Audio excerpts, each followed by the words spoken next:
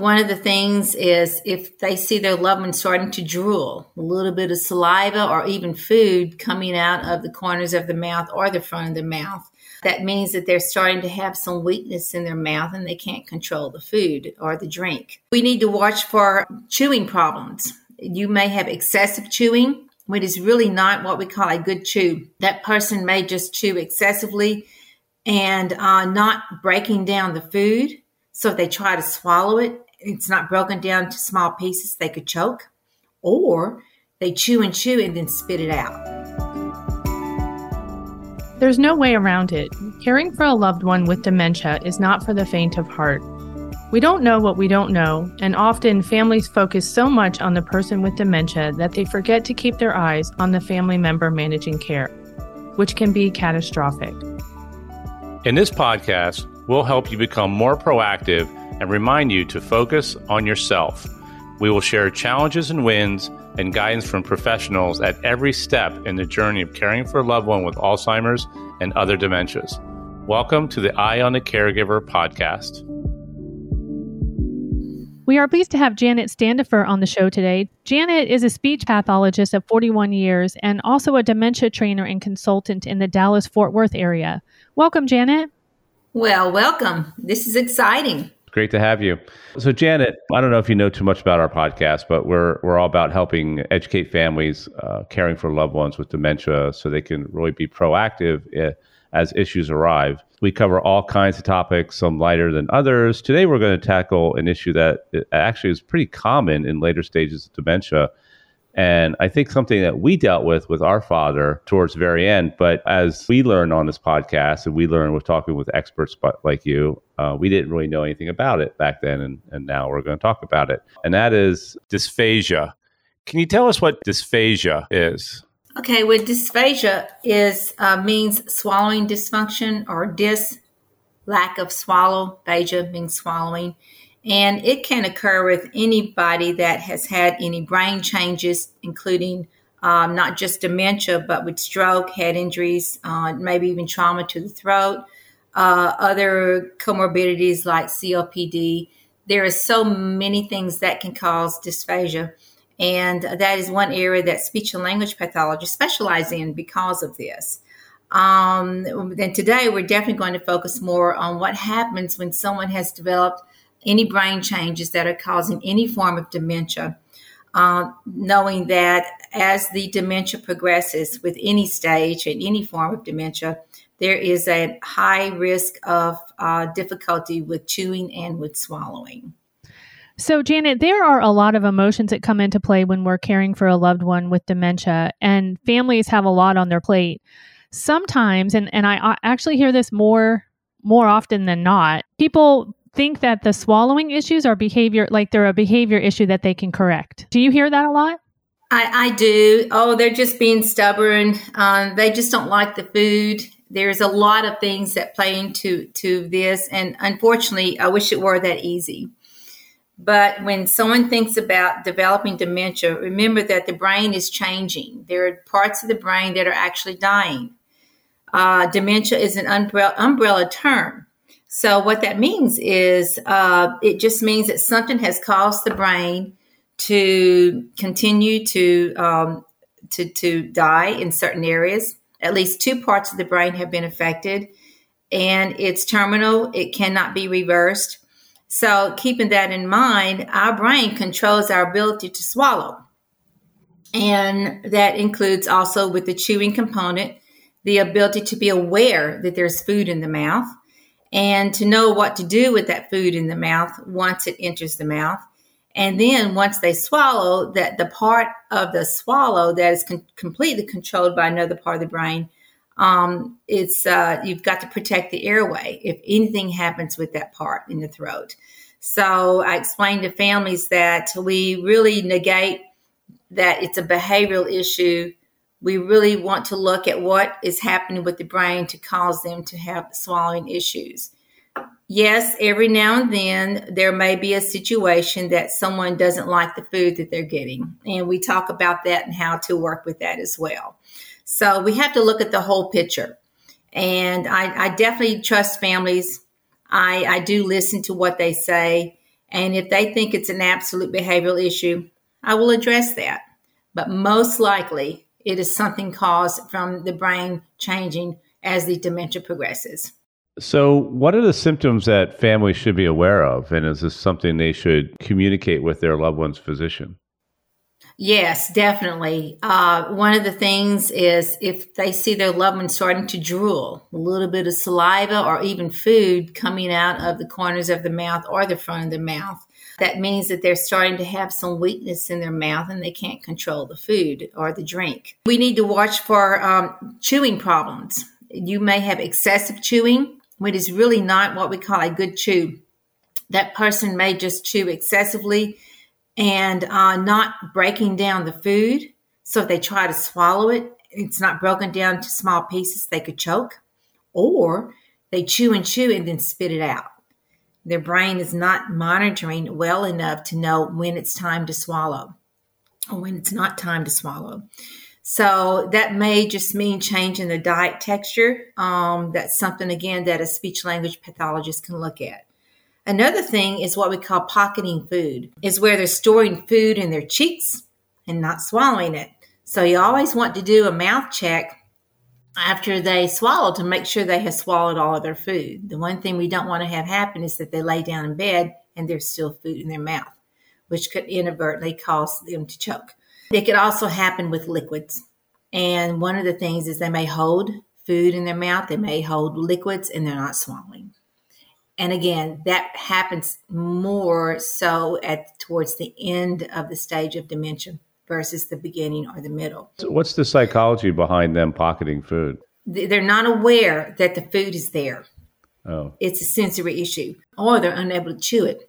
Also, if they're talking and their voice becomes wet and gurgly, that could mean that food or liquid have gone down the airway.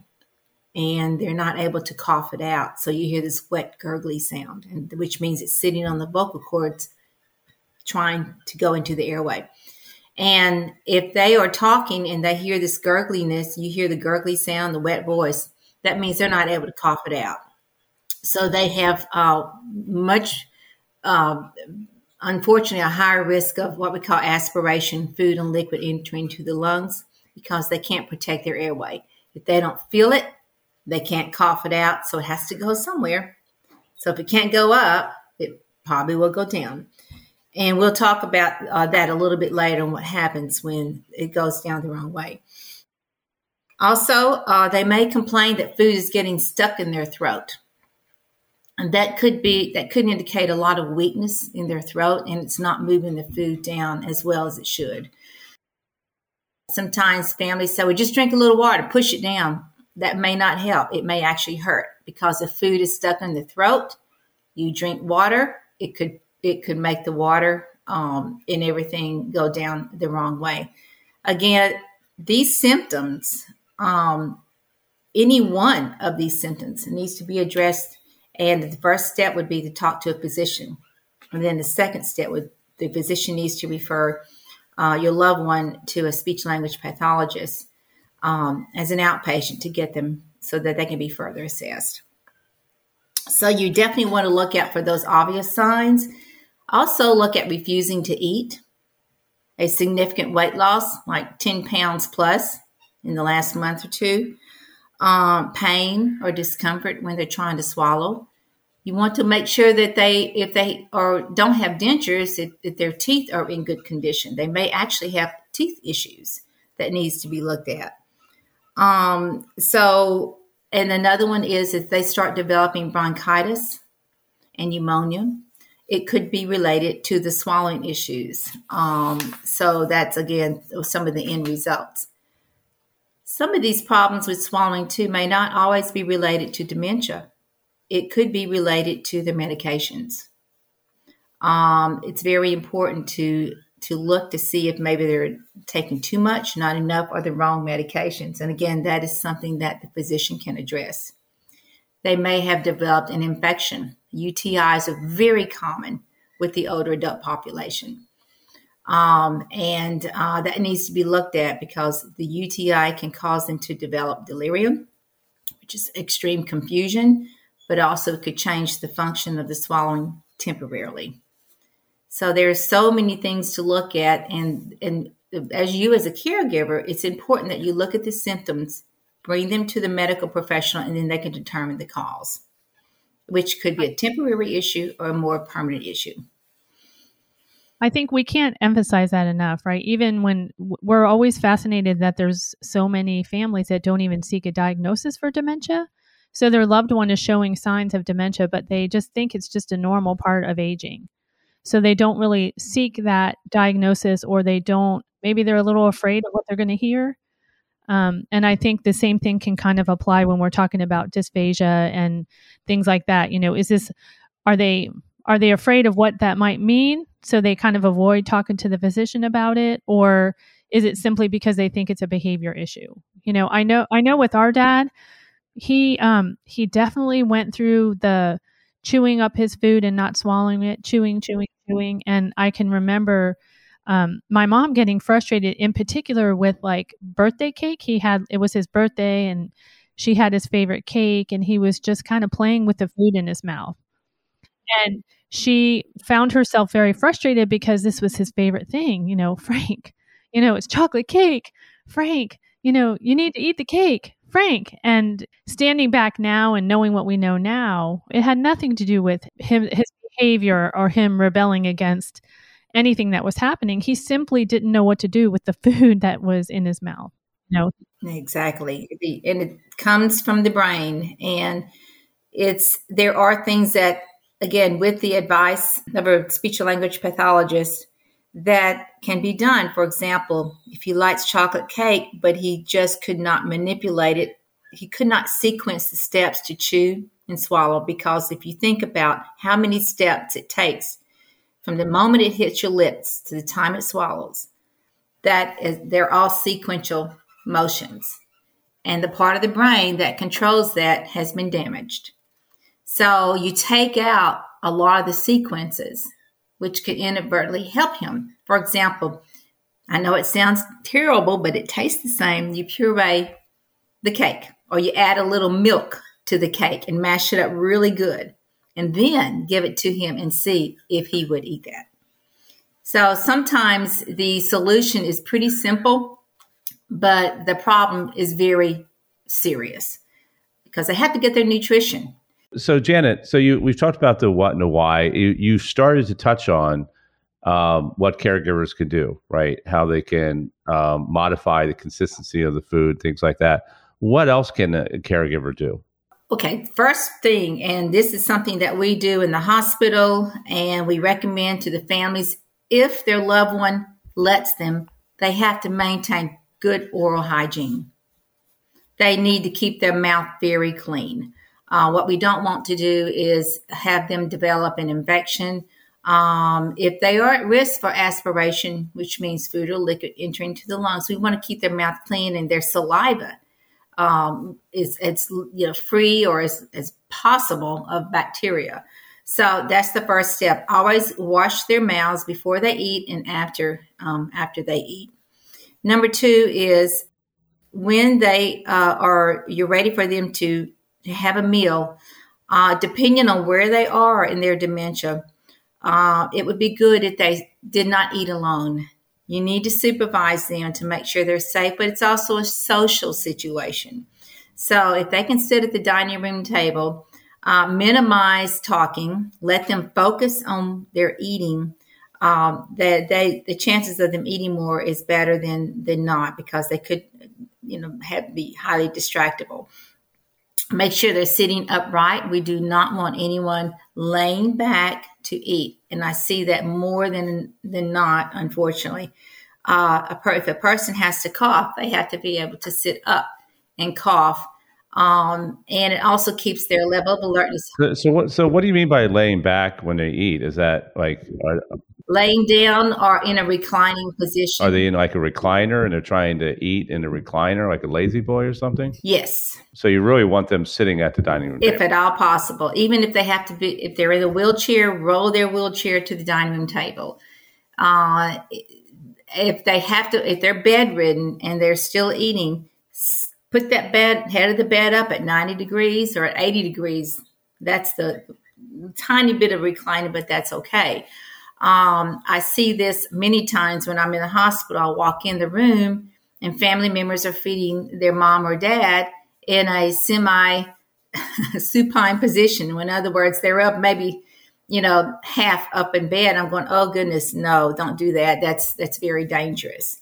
And they just don't understand. And it just takes a lot of education. No one means to do anything wrong. We just need to educate on that. So their environment needs to be safe. Make sure their mouth is clean. The third thing, too, is to look at the type of foods you're feeding them. And if you really can't quite get that going, talk with the doctor to get a speech pathology referral. We can see people in the hospital, or we could go to your house through home health and look at their swallowing, evaluate their swallowing skills, and at that point, make recommendations of what would be the most appropriate diet texture and posturing to use to eat. So until that can happen, keep your foods soft and moist. I always tell people, if you can't mash it with a fork, they shouldn't eat it. And that's, again, if they're starting to show some chewing issues. You don't want to give them dry food like rice. Rice is hard. It's hard for us to even eat without swallowing issues. You have to be careful with things like cornbread and of course steak, which is really difficult. Again, if you can't mash it with a fork, I would try to hold off on giving them anything. Please, no nuts. Anything that's really requiring a lot of chewing needs to be avoided. Another thing is not where we're dealing just with chewing, but they could fatigue easily. If we're looking at some very frail, weak people, the longer they chew, the more they're going to fatigue, and then they're going to get too tired to eat, and they'll just stop eating. Make sure their dentures fit. If they don't fit, it's best that they are not in their mouth, and you modify their diet texture so they can handle their food. Do not have them eat with very loose dentures. Food gets underneath them, and loose dentures, they're useless. You can't chew well if your dentures don't fit. Another thing I want people to look at is when they're drinking. If they're coughing after every sip, then they're having difficulty with those thin liquids. And unfortunately, the thin liquids, people have the highest risk of aspirating thin liquids, especially with those with Parkinson's disease. And that can go into their lungs and then have some serious issues with respiratory problems. So if they're starting to cough a lot with liquids, they definitely you need to take them to the doctor, and that needs to be assessed. Drowsy, make sure they are fully alert. Do not wake up your loved one and then start trying to get them to eat and they're still very groggy and drowsy. We need to make sure that they are alert. And the rule of thumb, if they can maintain a level of alertness for 30 minutes, then we're good to go. But if they can only stay awake for 3 or 4 minutes and they drift off to sleep, that is not the time for them to try to eat or drink. It's a very dangerous situation. Janet, when you're talking about swallowing issues versus chewing issues, is there like a natural progression that a caregiver would normally see? Like, does the swallowing issue come before the do you understand the question? Like, yes, I do. And it's a really good question. Not necessarily. Usually, most of the time, we may start seeing the chewing issues and when they're in their kind of a little bit past the moderate progression of their dementia and on, because their fine motor skills are starting to change, and which chewing, you have to have good, intact, fine motor skills to chew well. However, there are some dementias that start developing problems with their actual throat issues before they develop chewing issues. And that maybe they have dementia due to multiple little strokes. So it depends on where the little strokes have occurred. There's over 120 types of dementias. So it's something, that's why you want to listen. If the first thing you hear is wet vocal quality, but they're chewing fine, then that's telling me that something's happening in their throat that's changing. Okay, So that's what do you do about that? We kind of touched on that earlier. What do we? You hear that noise, like that's got to Mm-hmm. freak you out. What do you do? First thing you need to do, call the doctor. Say my husband is choking on his liquids. We need to get him checked out. And then what the doctor will do is write an order to have a speech language pathologist see them. So that person will do a bedside swallowing evaluation. And then if we feel like we need more information, we will do what we call a modified beer and swallow study. And that is done as an outpatient and in radiology. We actually visualize what's happening when they're swallowing and what is causing them to choke while they're eating.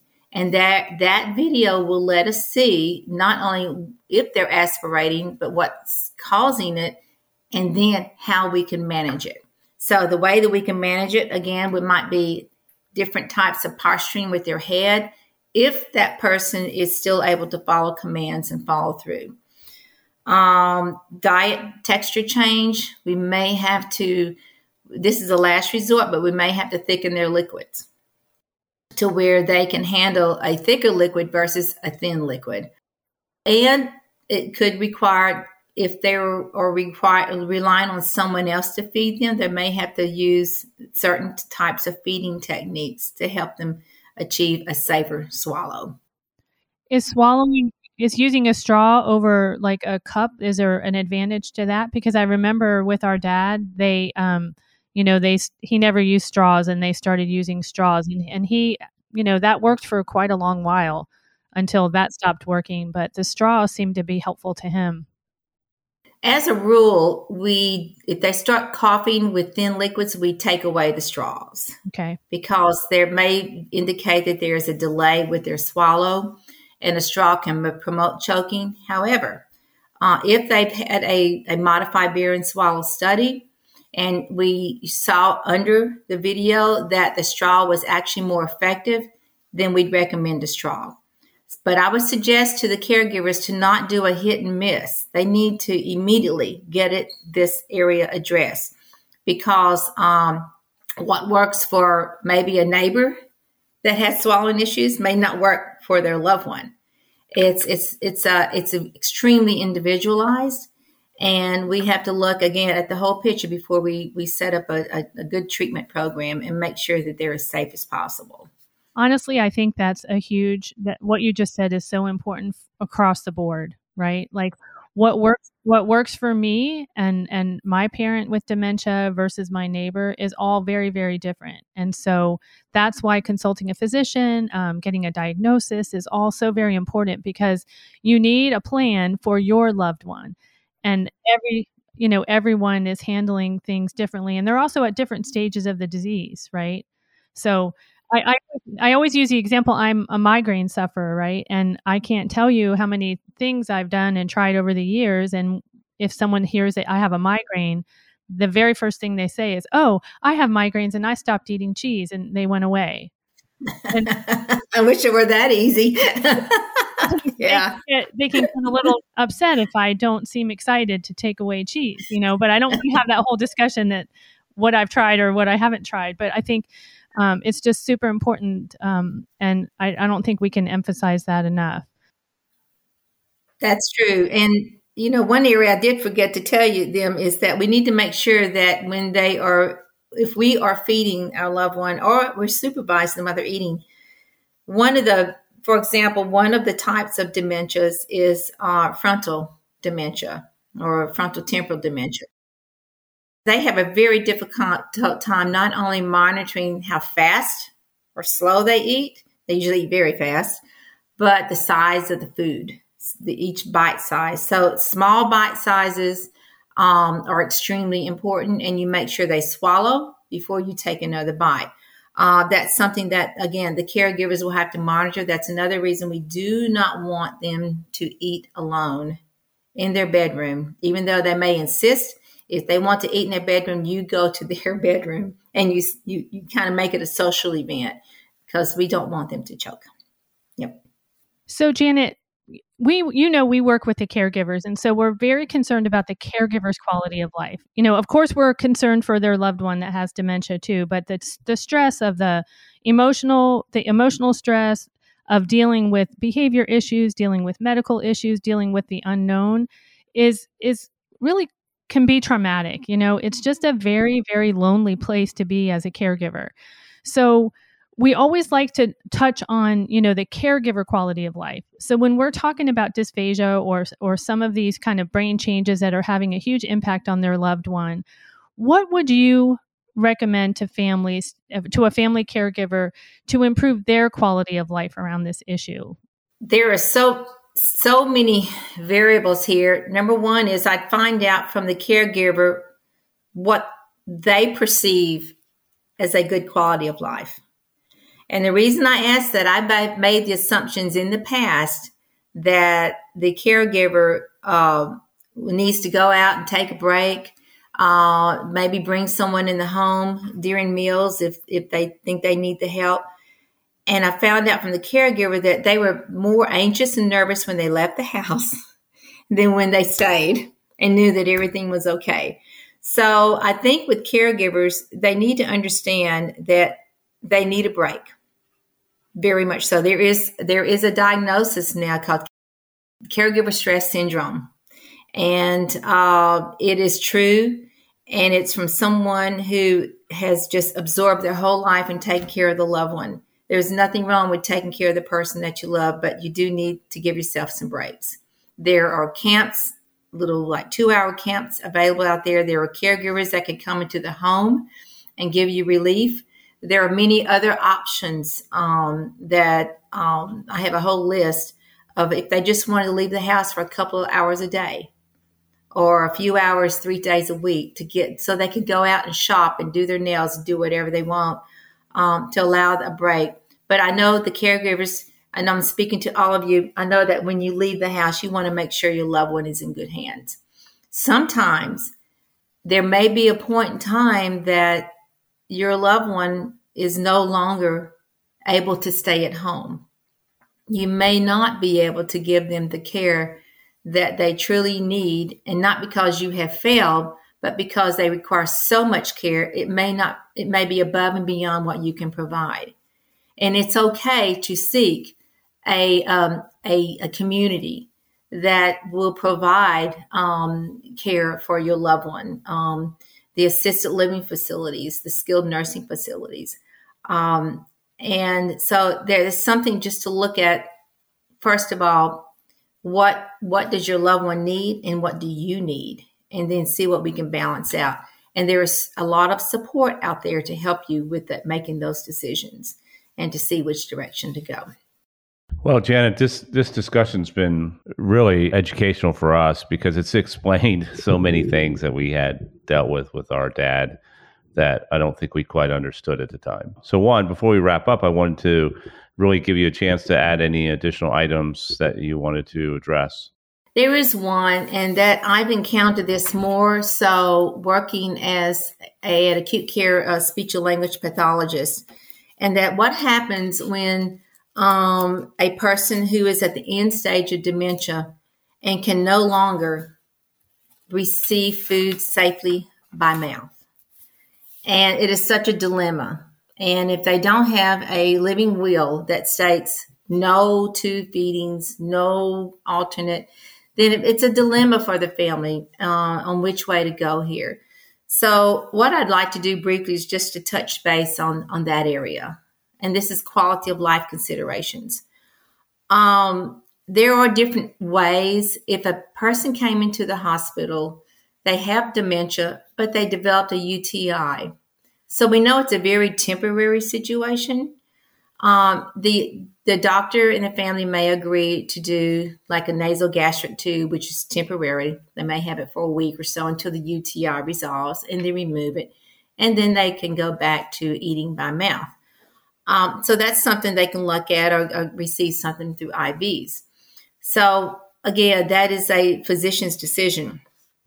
Now, if it's a more permanent issue, there is a solution for most people who have had strokes or head injuries that they know they have a possibility of recovering, they may go ahead and discuss doing a PEG tube, which is a percutaneous endoscopic gastrostomy tube.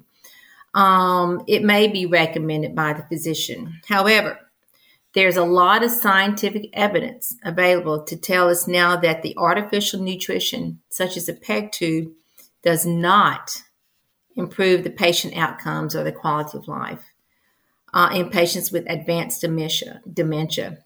And so that's something to seriously look at. As the body changes, the brain is not recognizing that you need anything to eat or drink. And you're not starving your loved one, because there's a point where your body's not going to absorb anything anyway. And there are a lot of complications with the PEG tube. First, if there's some behavioral issues, they can pull it out of their stomach.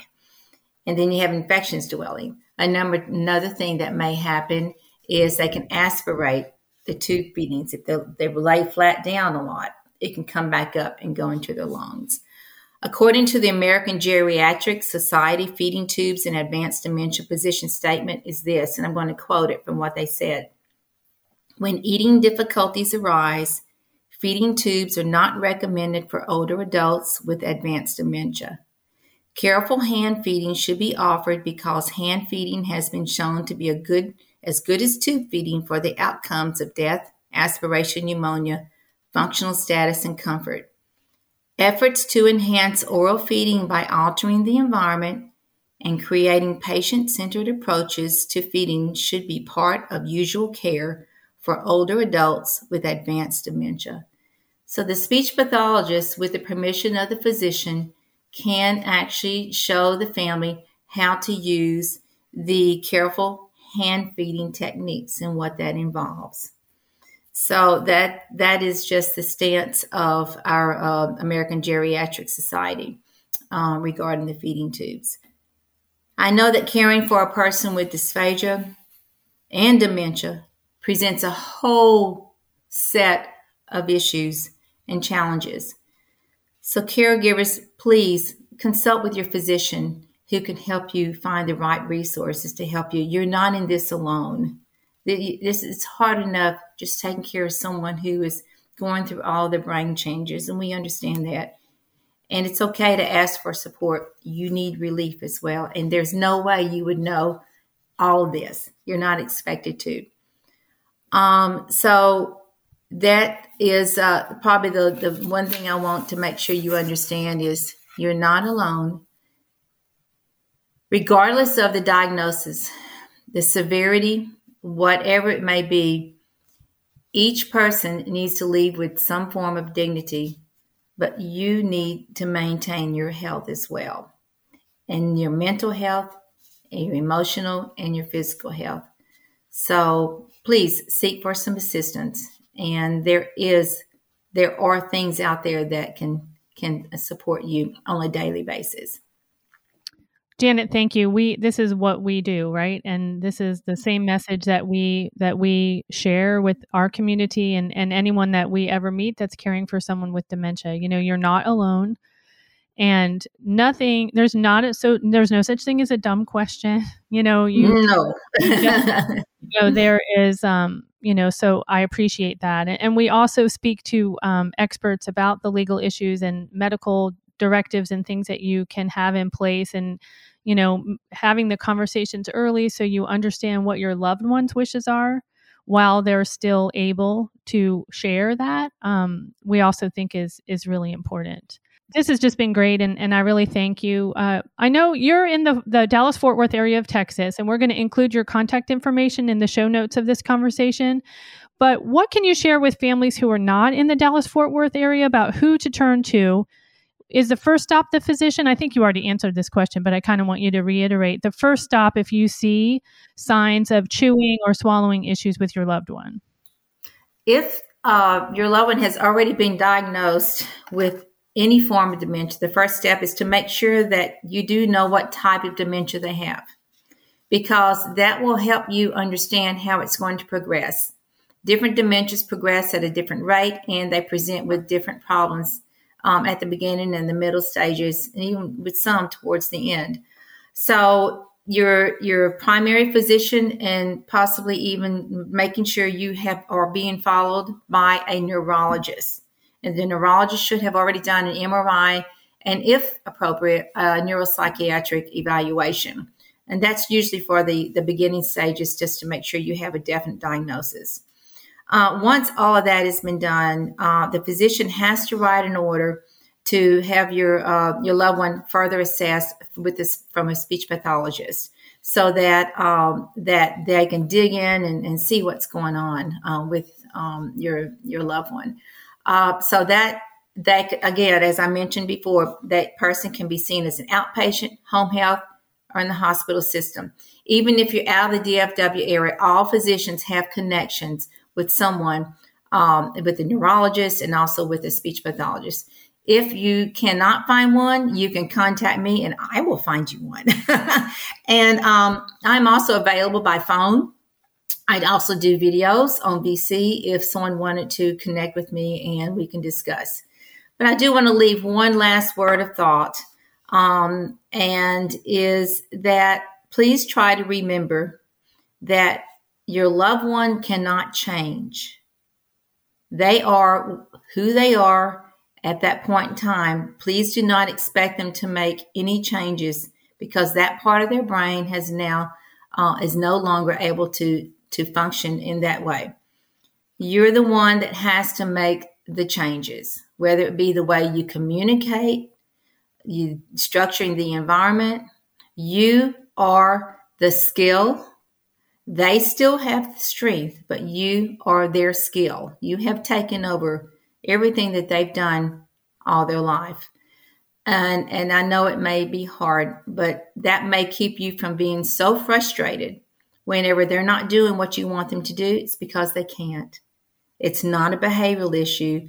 They're communicating to you, I can't do that. So they may lash out, they may yell, they may shut down. They are communicating to you. So it is up to you to be the detective to determine, oh my, what am I going to do about this? How can I approach my loved one in a different way? And that's where you can get some help. If you can't figure it out, someone will do it for you. That's a promise. Well, Janet, we thank you for coming on. We thank you for all you do for the dementia community and the work that you do, and certainly all the things that you talked about today. It's been incredibly educational, and hopefully our listeners will get a lot out of it. And again, appreciate that offer if they're having issues to reach out to you directly, and maybe you can help them, point them in the right direction. So thank you for coming on our podcast. Thank you for everything you do. I appreciate it, Sean and Michelle, and it's I very much enjoyed this. Thank you, Janet. Thanks for listening. For more resources and information, visit windwardfoundation.org.